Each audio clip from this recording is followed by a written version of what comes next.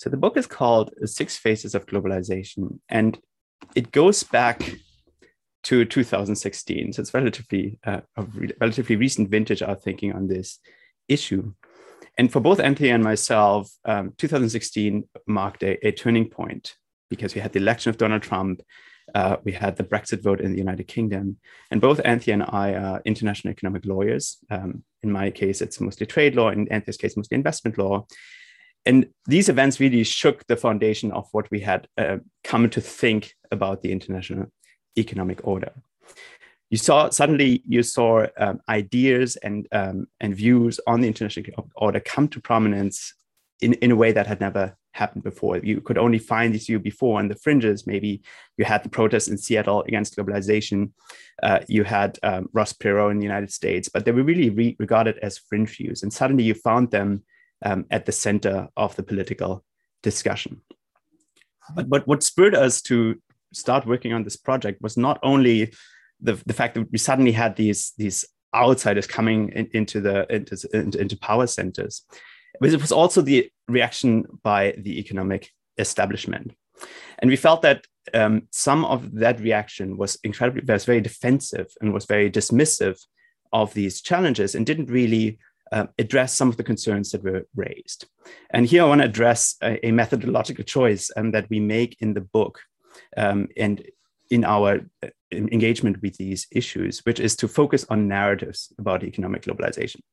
And in order to understand why we made that choice, you have to keep in mind that we are not economists. So we are not really equipped to engage with some of the empirical claims that are made by these challenges to globalization. So we didn't want to weigh in on whether Trump and Brexit and the Brexit supporters were offering accounts that were empirically correct. Our focus was on understanding where they were coming from. Like, what are the stories that they're telling?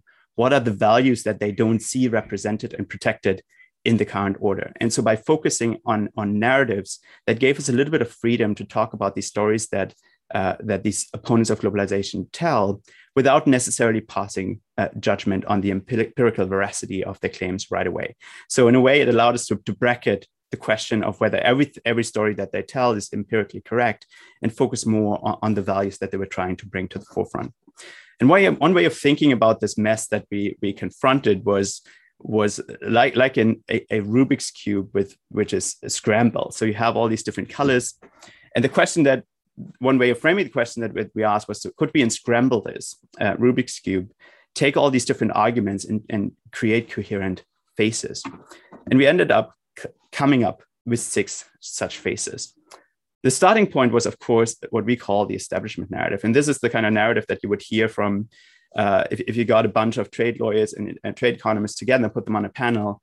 And those are the kind of views that they would all agree on, right? It's what Paul Krugman described, like the various people as the various serious people in the field. Like they would hold these kinds of views.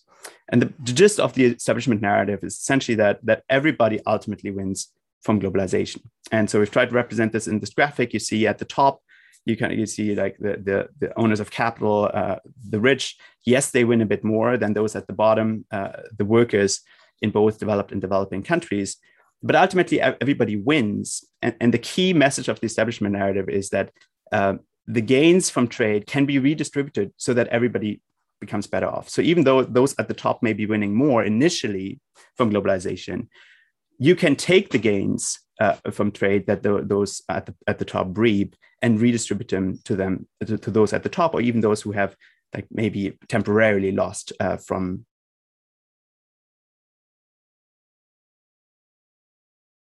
The message that comes out of organizations such as the Trade Organization, the World Bank, and the International Monetary Fund. If you look at some of the reports that these organizations published, the election, it was really a message that trade works for all, right? And all adjustment by those who have temporarily lost out. Perhaps the most striking graph that the narrative uses is this so-called hockey stick of global prosperity, which shows world GDP over the last 2 millennia. And we see that we are basically at subsistence level for thousands of years, and then it shoots up once the world embraces a technological change and international free trade. Because at that point, you use technology to create huge markets, allowing people to specialize, become way more productive. And as a result, we have this hockey stick of global prosperity. But it's not just in the developed world. The other fact that proponents of this narrative always point to is that globalization has helped lift hundreds of millions of people out of poverty. So we have the striking fall in the share of people living in absolute poverty, which is mostly due to the development of China and India, of course, which embraced globalization. Well, what about all those in the developed world who have lost their job? There are two messages that we hear from this narrative. The first one is that it's mostly about technological change.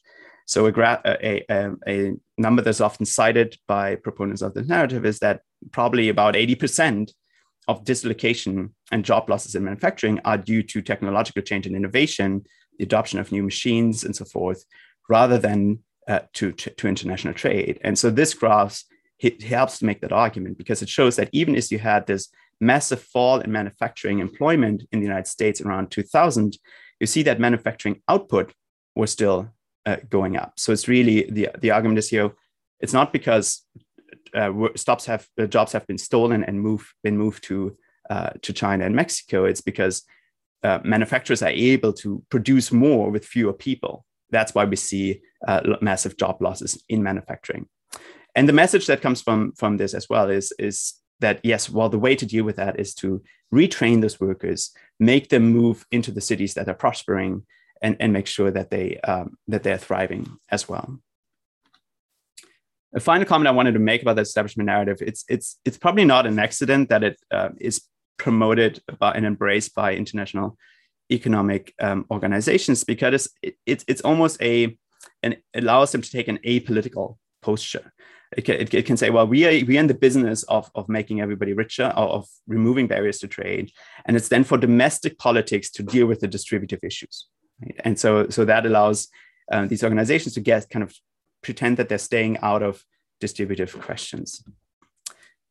Of course, the challenge: how does the picture painted by Trump and the Brexit proponents differ? Well, it's essentially saying, well, we don't necessarily agree about the numbers, about the absolute gains, but they point to this relative shift that you see in this graphic from workers in developed countries to workers in developing countries. And you probably all remember the rhetoric of Trump and Peter Navarro, his trade guy, as he described himself, that China and Mexico are stealing US jobs.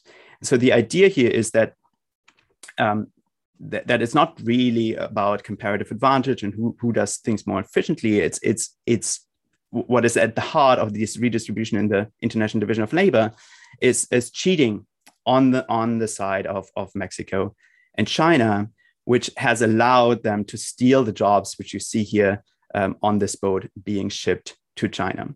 So this is a screenshot from a movie by Peter Navarro called Death by China.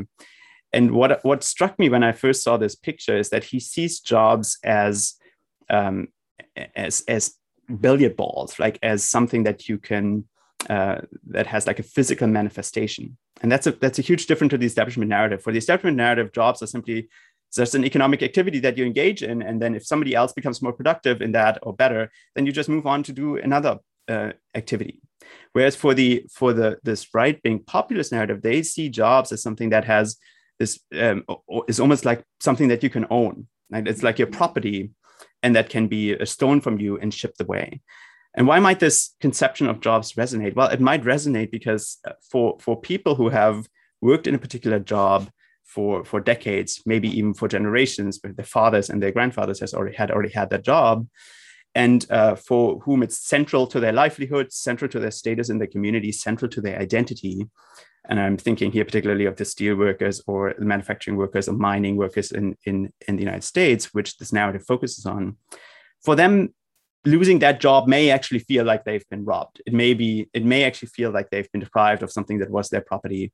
And so this rhetoric that the right-wing populists used about stolen jobs might capture something about this reality, that the establishment narrative misses, right? And so was a sense that we shouldn't be asked to trade off the benefits of globalization, like cheaper products and so forth, for these jobs, which are so important to our identity. Another key difference between the establishment narrative and the right-wing populist narrative is the level of analysis that they focus on. And you see, for example, if you look at the change in furniture employment in the United States, which was one of the industries which was most affected by competition from China. If you look at the United States as a whole, the loss in furniture employment is minuscule. It's hardly perceptible. And that's the typical perspective that the establishment narrative takes. It looks at the US economy and says, well, this doesn't matter. Look, at the same time, we created this many jobs in another area.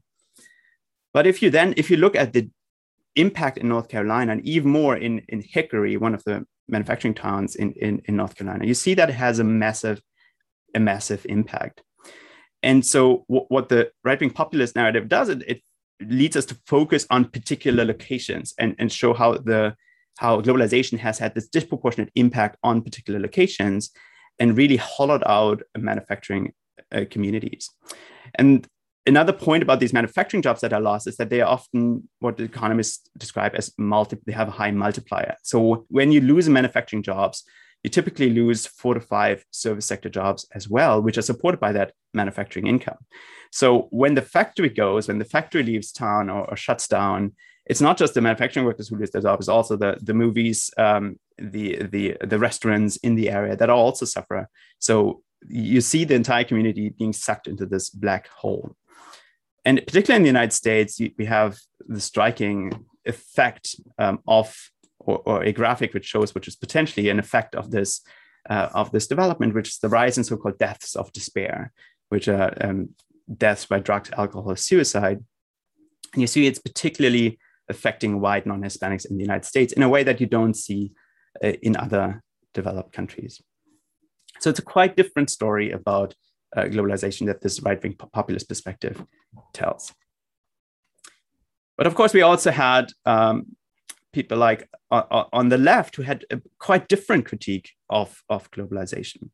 They, in their view, it wasn't so much the case that the workers in developing countries were gaining at the expense of workers in developed countries. It was the rich, the elite, that was gaining at the expense of workers in all these countries.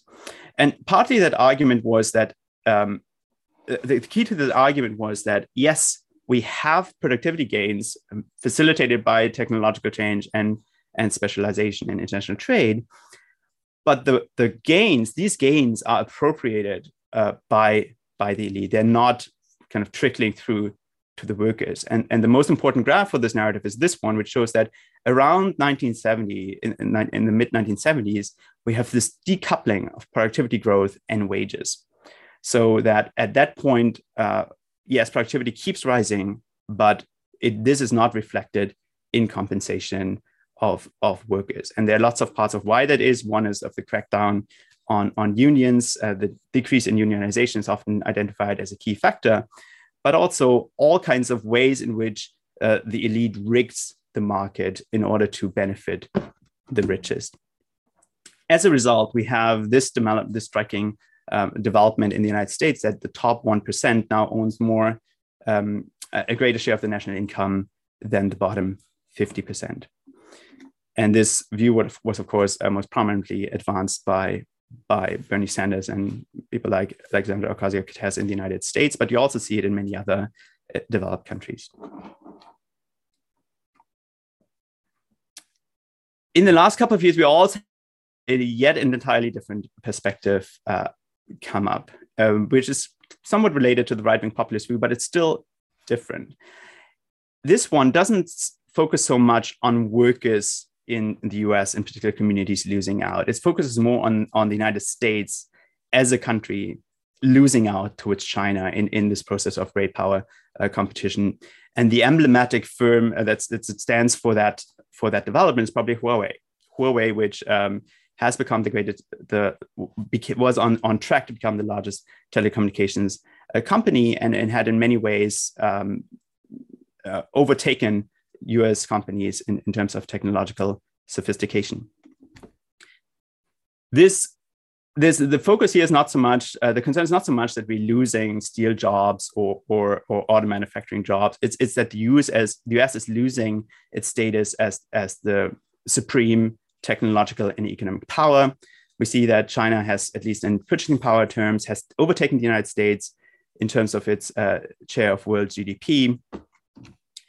And this comes hand in hand with a whole range of change in attitudes towards globalization. And just to give you one example, foreign direct investment was seen on the establishment narrative as something positive, right? It's something you're bringing money into the country, you're creating employment. But if you're starting to see your economic rival through a security lens, as someone who's probably going to overtake you and might really put you in your spot, you become more skeptical. You become more worried about the implications of that foreign investment. And so the CFIUS is the Committee on Foreign Investment in the United States, which scrutinizes investment that comes into the United States. And we see a huge uptick in investigations of incoming foreign investment around 2008, which is when this narrative really starts taking off. And so the concern with investment is that the foreign competitor, in this case China, is getting ever more control of the United States companies, is getting ever more potential to sabotage and spy on the United States. And so this infusion of security concerns into the trade debate is really what marks this geoeconomic narrative. It's not solely about jobs, it's also about security. We also see with the Trump administration an increasing concerns about the resilience of supply chains, right? Peter Navarro was someone who was obsessed with dependence of the United States on supplies from China, right? He would always point out that, for example, so many of US medicines are imported from China, and he was really worried about what that would mean if there was a conflict between the United States and China and all the leverage that China was gaining as a result. We have a fifth one. We're almost done here, which is really the narrative that you see most prominently both on the European left and also among the labor unions in the United States. And we often criticize that this is actually very similar to the left-wing populist view that I described earlier, but we still see a difference because this particular narrative takes a transnational perspective. And it says that labor, the best perspective to look at who wins and loses from globalization is to look at labor and workers collectively, right? If you look at them collectively and show how they are losing out against the elite, and particularly here, international multinational corporations. One striking example of this narrative is the protests that you saw in 2015, 2016 in the European Union. And these protests were directed against the TTIP agreement, the Transatlantic Trade and Investment Partnership between the United States and Europe, and also the CETA agreement, an agreement between the European Union and Canada. And you might wonder, well, why are people protesting these agreements, given that Europe, and particularly Germany, where these protests were most forceful, has a huge trade surplus. So we don't have these manufacturing job losses to the same degree, or they don't have the same impact as in the United States. And the explanation is that what they were protesting about the agreements was not any trade liberalization. They were not concerned about trade liberalization. They were concerned about elements of these agreements which they thought would increase the power of corporations. And there are two particular examples of that. One is investor-state dispute settlement. So they're concerned that US corporations would gain the right to sue European governments over regulatory measures that decrease their profits, but also regulatory cooperation, which sounds innocuous, but the concern here was that US corporations would use these agreements to soften and undermine regulatory standards in the European Union that protect, for example, that prohibit hormone-treated beef or chlorinated chicken or genetically modified organisms. So how is this perspective different from the left-wing populist view? It doesn't focus so much on the share of national income that goes to the top and the bottom in individual countries. It looks at how the labor share of income has been decreasing in many different countries, whereas the share of corporate profit has been going up. And one explanation for this development is essentially that international trade facilitates a race to the bottom. Right? For me, this narrative became most prominent in the context of the negotiations around a new NAFTA, which I'm going to talk about later here in North America, where the Canadian unions and the US unions were saying that the problem with these trade agreements and NAFTA is not so much that Mexicans and Chinese workers have been able to steal our jobs, is that the corporations have been able to take the good jobs with benefits and high wages in North America, in the US and Canada, and take them to Mexico and make them into bad jobs, right? So it's not so much that the Mexican workers are benefiting because they are not getting paid good wages, like they're being paid poverty wages. They're not even able to buy the cars that they produce. And it's the corporations that are reaping all the benefits. The area where you actually see the most striking evidence of this race to the bottom is the area of corporate taxation. So this graph shows you the decreasing corporate tax rates in all the major developed countries over the past couple of decades. In recent years, this corporate power narrative has also taken aim particularly at the large tech companies, right? So there's a focus on how globalization has allowed these companies to attain dominant positions in their respective fields, and how globalization also frustrates attempts to take effective action against tech companies. And we see some attempts now by the opinion in the United States in the Trade and Tech Council to address these concerns. Finally, there's a final perspective which doesn't focus so much on relative winners and losers, but rather says that if we go on our current path, we are all bound to lose, right? So yes, some people are going to lose more, and especially the poor and developing countries are going to be the worst off. But if we change our metric and don't just look at our GDP figures, but look at overall well-being and life chances, then we'll see that on our current path, we are all going to lose. The prime example of that is, of course, the climate crisis, and which has also become to new prominence in the last couple of years, mostly thanks to Greta Thunberg and Fridays for Future, probably.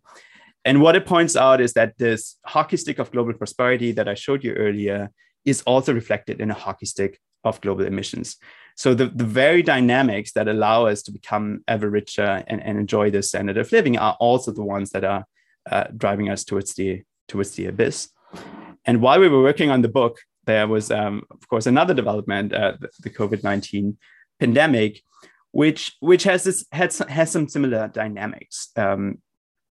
On the one hand, you have much more severe impacts on the poor parts of the population, but there's also a part of this threat which means that nobody's safe until everyone is safe. So there is the same collective prospect of collective loss that we see with climate change. And so the two narratives that we group together in this global threats narratives that in order to get on a sustainable, and that focus on resilience. Like we have to be resilient to shocks such as those that are being caused by the pandemic. One author who's written very eloquently about this is Kate Raworth, which says, well, we have to make sure that we don't overshoot our ecological ceilings. Like we have to somehow restrain ourselves so we stay in the safe and just space for humanity. But at the same time, we also make sure that we have to make sure that we supply the social foundations. We have to make sure that everybody has housing, adequate healthcare, and so forth. And these are arguments that have come out in response to the pandemic very strongly. Like the resilience narrative says, well, in order to be resilient, we have to make sure that everybody has paid leave, has healthcare, in order to make sure that we can deal with these threats.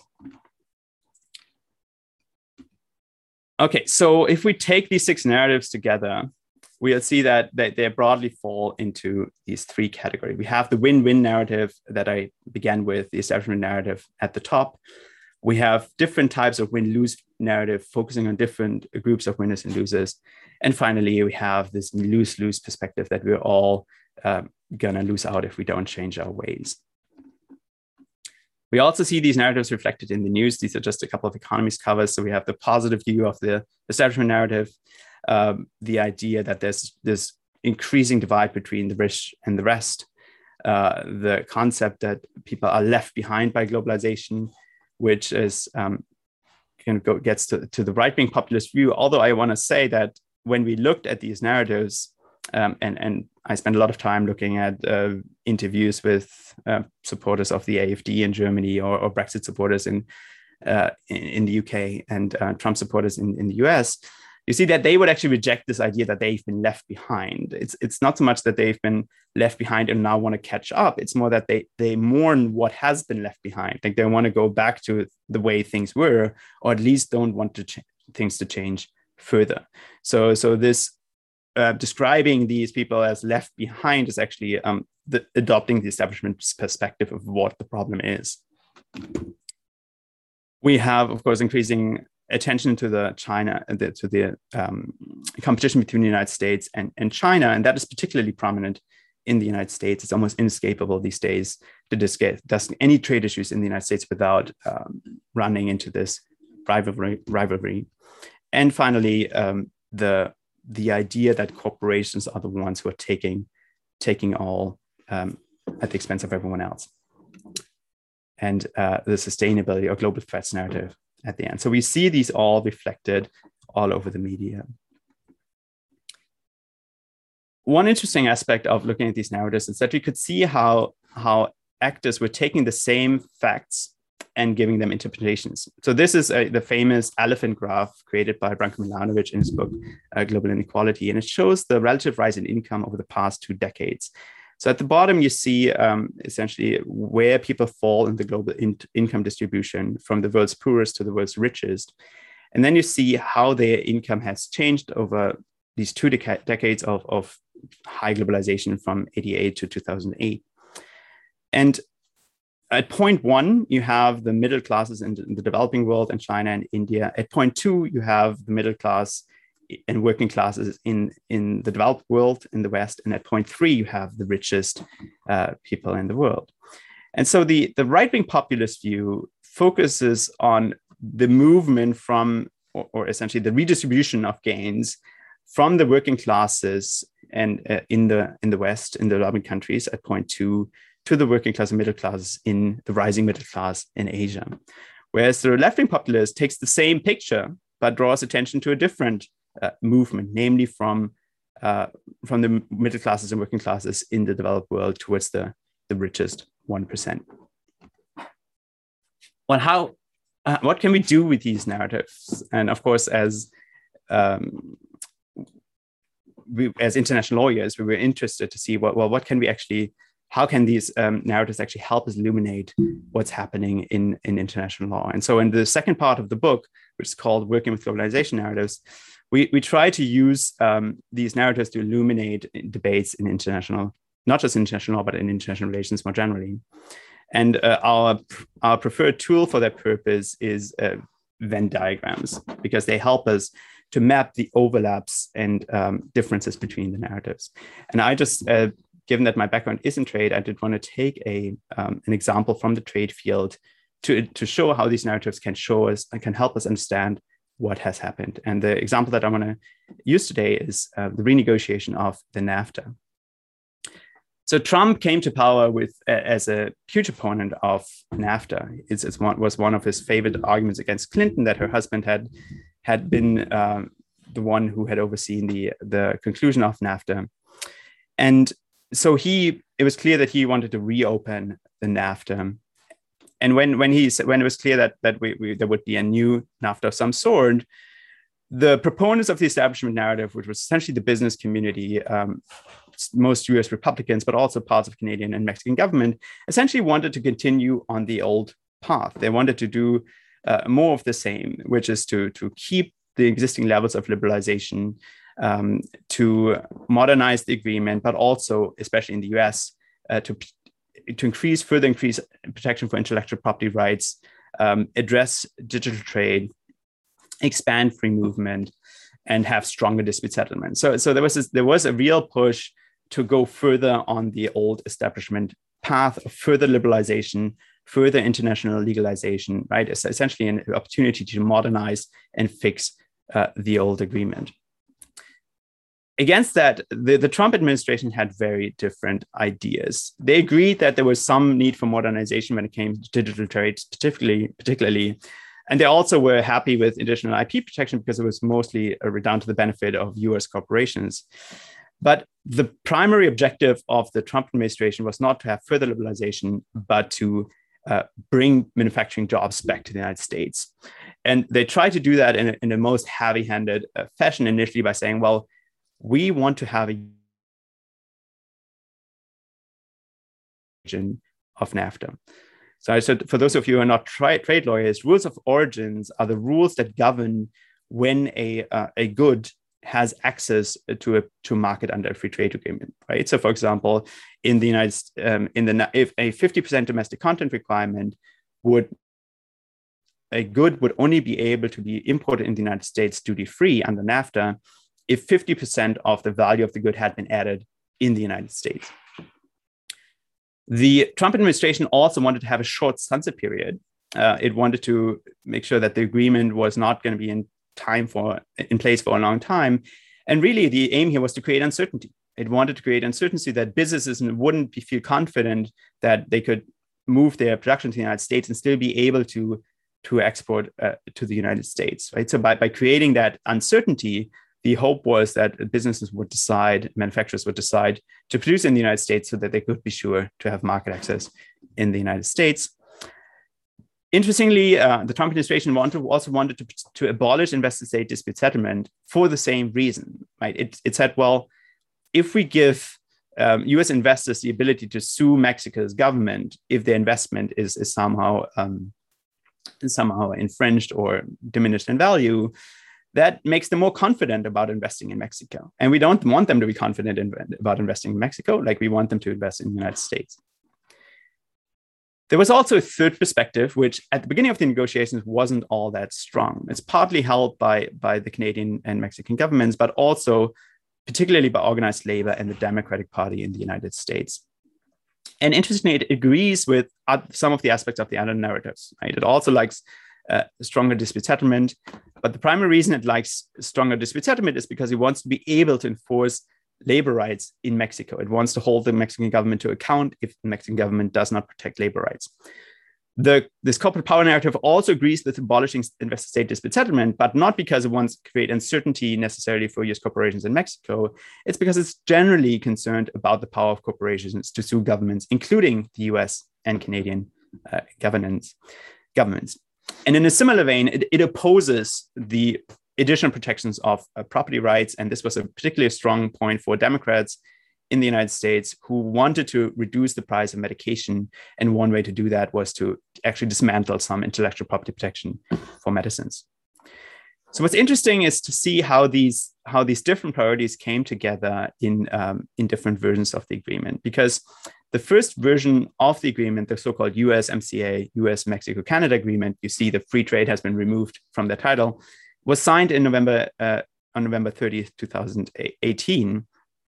And it shows that it was very much dominated by the protectionist narrative of the Trump administration. It has the elements that we find in the agreement, additional IP protection, modernization of rules, are in the areas of overlap with the other ones, but we don't find any elements which are not within this protectionist circle. And the most interesting aspect is, I think, from the perspective of the narratives, is what happened to that US domestic content requirement.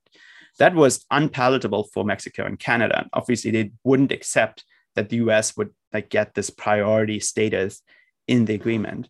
But the negotiators found a way to reformulate this requirement in a way that made it palatable to those who subscribe to the corporate power narrative. And so what they did instead was to create something called a labor content requirement.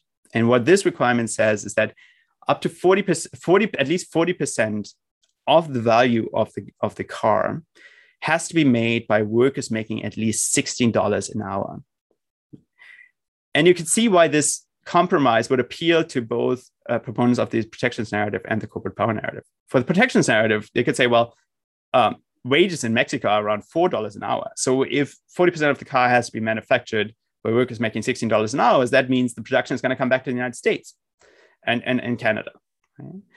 Whereas for proponents of the corporate power narrative, you could say, well, that at least holds the promise that companies are going to increase the wages of at least some of the workers in Mexico in order to meet that 40% requirement. So the corporate power narrative saw a potential here to boost worker power vis-a-vis corporations. And that allowed this compromise to happen. Interestingly, in that very month when this agreement was signed, the Republicans lost the majority in the House of Representatives in the United States. And the Democrats, once the Democrats took their seats, they demanded changes to the agreement. And those changes really decisively shifted the balance of the agreement towards the corporate power narrative. So about 1 year later, we had an amended version of the USMCA. And just let's look at the changes that happened to the agreement. Well, the additional IP protections were gone. And this is the first US trade agreement in decades, which does not further increase intellectual property protections. Instead, we have no additional protections for intellectual property rights. We also have a strengthened labor standards and labor rights enforcement in Mexico. The agreement created a so-called rapid response mechanism, which allows the US government and the Canadian government to block imports from specific factories in Mexico if there are labor rights violations there. And it also beefed up dispute settlement, again, with the same goal of strengthening labor rights enforcement in vis-a-vis Mexico. So the narratives help us understand how shifting power between different proponents of the narratives change the content or the center of gravity of the agreement. Another example where the narratives help us make sense of what's happening is the semiconductor shortages. You probably all have seen headlines about the chips crisis, the fact that car manufacturers had to close factories because they didn't have sufficient semiconductors. And I'm just going to check on the time here. Okay. And these different policies, we can also make of sense of all these different policies that are influencing this crisis through the narratives. One of the first actions on chips that we saw was the Trump administration's tariffs on all things Chinese, including on Chinese semiconductors. So a contributor to the chips crisis in the United States was actually the fact that the United States put tariffs on Chinese semiconductors in order to bring jobs back to the United States. And that led to a fall in imports of chips from China. And this can only really be explained from the perspective of the protectionist narrative. Right? That what Trump was trying to do. At the same time, also still during the Trump administration, we also had the imposition of export restrictions on semiconductors. And the attention here was to hobble strategic competitors of the United States. So particularly, the Trump administration wanted to make sure that Huawei and other Chinese companies didn't get hold of most advanced semiconductors, right? And for the Trump administration, that was not simply a national security issue, was also a concern of Huawei being able to become the most advanced telecommunications company. It's a very radical company to just make sure, trying to destroy your competitors' company is a very radical policy. We also saw export restrictions during the pandemic, of course. So just to highlight the contrast between these two policies, this action to impose export restriction, of course, didn't make sense from the protectionist narrative, because the protectionist narrative is about creating good jobs for your people. Right? If you restrict exports from your company, you're eliminating employment, right? You destroy jobs, in fact. So we can't really make sense of these two different policies without understanding in the context of their particular narrative. Of course, during the pandemic, we also saw export restrictions imposed on stuff like personal protective equipment and vaccines. But there's a real difference between the export restrictions that are imposed on resilience grounds and on geoeconomic grounds. Because when you impose export restrictions on resilience grounds, what you're trying to do is to make sure that you have enough domestic supply. And that's different from trying to destroy your competitor's company. And that also explains why many of the export restrictions imposed in the course of the pandemic were temporary restrictions. What's interesting when you look at these three narratives that were playing the chips, have been playing the chips crisis, is that they all can agree for different reasons on the need to invest in domestic manufacturing. And that's why we have seen a big push towards industrial policies that create manufacturing capacity at home. For the protectionists, it's about jobs. Like, you want to have high quality manufacturing jobs. For the geoeconomic narrative, it's about making sure that you're not dependent on a strategic competitor. And for the United States, that has been particularly acute, because 90% of advanced semiconductors are manufactured in Taiwan. And there's a real concern that China will actually invade Taiwan in the next couple of years, and that the US will thereby lose access to most advanced semiconductor manufacturing. Right? So there's a real geoeconomic imperative here to invest in manufacturing. From the perspective of the resilience narrative, it's simply a question of being able to withstand shocks in supply and demand. Right? So the European Union just can't tolerate that car manufacturers are not able to produce because they don't have access to these chips. So they all overlap in this area. But again, in other areas, we see differences. So for example, if our perspective is primarily concerned about resilience, our ability to withstand shocks, then our imperative is to diversify sources of supply, but that could be include strategic competitors, right? So it might make sense to source not just from one Chinese company, but from different Chinese companies and also companies from other countries. If we primarily take a geoeconomic perspective where we don't want to be dependent on a strategic competitor, then diversification has to happen among allies, and sometimes referred to as ally shoring, right? So bringing Chinese companies into these supply chains that we're trying to build would not make sense from that perspective.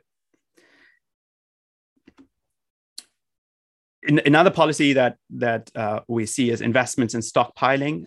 For example, Toyota was able to withstand the crisis for a long time because it had learned its lesson from the earthquakes and tsunamis in Japan, and make sure that it had an adequate supply. And in final contrast between the two narratives is that in the case of a geoeconomic perspective, you're skeptical of inbound foreign direct investment. And I showed you earlier the stark rise in investigations of inbound foreign investment under CFIUS in the United States. Whereas from the perspective of the protectionist narrative, what you're really concerned about is outbound investment. You want to make sure that companies invest at home rather than abroad. What's common to the protectionist and the geoeconomic narrative, and this really unites these different factions in the United States, is a zero-sum conception of international trade. Right? So China's win is the US's loss, whether you care about advanced manufacturing or whether you care about like old-style manufacturing jobs. Whereas what's common about the protectionist and the resilience narratives is this concern about the well-being of the domestic workforce. So there's a real difference between the two narratives. If you listen to Trump, you'll see that he mostly talks about white men. He mostly talks about auto workers, miners. He never talks about like the textile industry, where you have primarily women and minorities are primarily employed. And he of course, also never talks about the service sector. Whereas for the resilience narrative that emerged in response to the pandemic, the focus was very much on the plight of service workers, like the essential workers who had precarious jobs and were doing incredibly dangerous and important work. So the left-wing and right-wing populists, there's a concern about the domestic workforce, but there's a focus on different parts of that workforce. So this gives us a pictures of how all the different policies that are in play in the chips crisis. So we don't stop in the book. We don't stop at the Venn. We actually go further and employ this metaphor of a kaleidoscope, because when we look to draw lessons from our analysis for policymaking, what really struck us is the need to see the kaleidoscopic complexity of these issues. And what do we mean by that? It's really an ability to not just see the different narratives and what they say, but to try to integrate insights from these different narratives.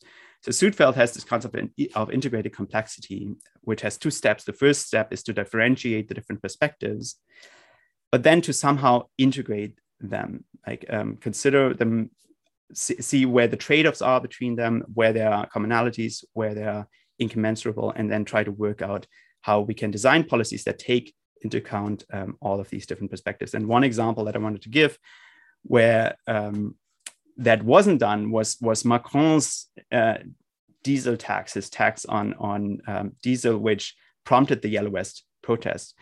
If you look at that policy from the perspective of the establishment narrative or the sustainability narrative, it makes perfect sense. Like the establishment narrative likes market-based solutions, the sustainability narrative wants to combat climate change. But what Macron ignored was how this same policy, the diesel policy, looked from the perspective of other narratives, such as the right-wing populist or left-wing populist narrative one, right? For the right-wing populist narrative, what the diesel tax was doing was just punishing people living in the countryside, whereas it wasn't doing anything about the elite, the city-dwelling elites who were taking flights to their vacation, right? So it was burdening a particular part of the population that is particularly in rural and conservative areas. From the perspective of the left-wing populist narrative, it was also further promoting the inequality that we're already seeing in French society. So essentially, the message here is that if you don't try to see policies from the perspective of all these narratives, you're bound to risk that your policies are going to go up in flames, because there are going to be people who are going to see these policies in completely different ways than you are doing. Adopting all these different perspectives, so trying to integrate them, also helps us to make better predictions about the future. So Philip Tetlock has this metaphor of dragonfly eyes. So if you look at these, the eyes of the dragonfly, you see that it has thousands of lenses that essentially give it a 360-degree vision of the world. And what he has found, Tetlock has found in his research, is that if people adopt this dragonfly thinking, they're able to make much better predictions about the future than if they just focus on one perspective. Well, of course, it's difficult as an individual to always do that, to be able to integrate all these perspectives. So one way of achieving that goal is to build diverse teams. And we have that, I got that idea from Said. Which shows that even if you have lots of intelligent people, so we have like David here, intelligent guy, and then but then we get a whole bunch of other intelligent people, but they are intelligent in the same way as David. They have the same perspective as David, and put them together, then we actually may have a team that is composed of smart people, but it's collectively stupid, because it doesn't. It reinforces people in this group. They reinforce each other's biases, and they don't come at the issue from different perspectives. So what we need really is diverse teams. And to just give you an example, again, from international law, where that may have been a problem, before I joined Queen's, I used to work at the World Trade Organization at the WTO appellate body. And you may have heard that the WTO appellate body is defunct, that it's no longer working because the United States has been blocking appointments to the appellate body. So obviously, having worked in the Secretariat, I've been thinking about that a lot, and I've been wondering whether one problem of the team that was supporting the appellate body, but also the appellate body itself, was a lack of diversity. And what do I mean by that? Obviously, at the WTO, we were incredibly diverse. We all came from different countries. We spoke different languages, different cultural backgrounds, but none of us was really in a position to fully understand the US perspective, because none of us came from the trade remedy side in the United States. And so I don't want to get too deep into the matters, into the issue here, but the reason why the US is so upset about the appellate body is because of the appellate body's jurisprudence on trade remedies. So we had a US American in the appellate body secretariat, but he came from the State Department, not the Department of Commerce. And so maybe it was because we didn't have someone who really represented that US perspective, that protectionist perspective among us, that we couldn't really fully grasp the US concerns about what the appellate body was doing. And what was interesting is that the US always had an appellate body member itself. It always had an appellate body member itself.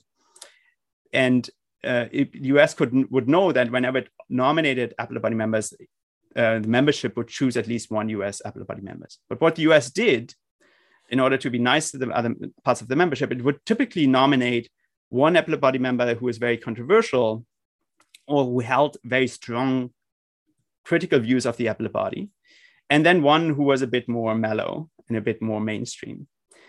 And on each of the occasions when the WTO membership had the choice between these two different appellate body members, it chose the more mellow one, the more mainstream one.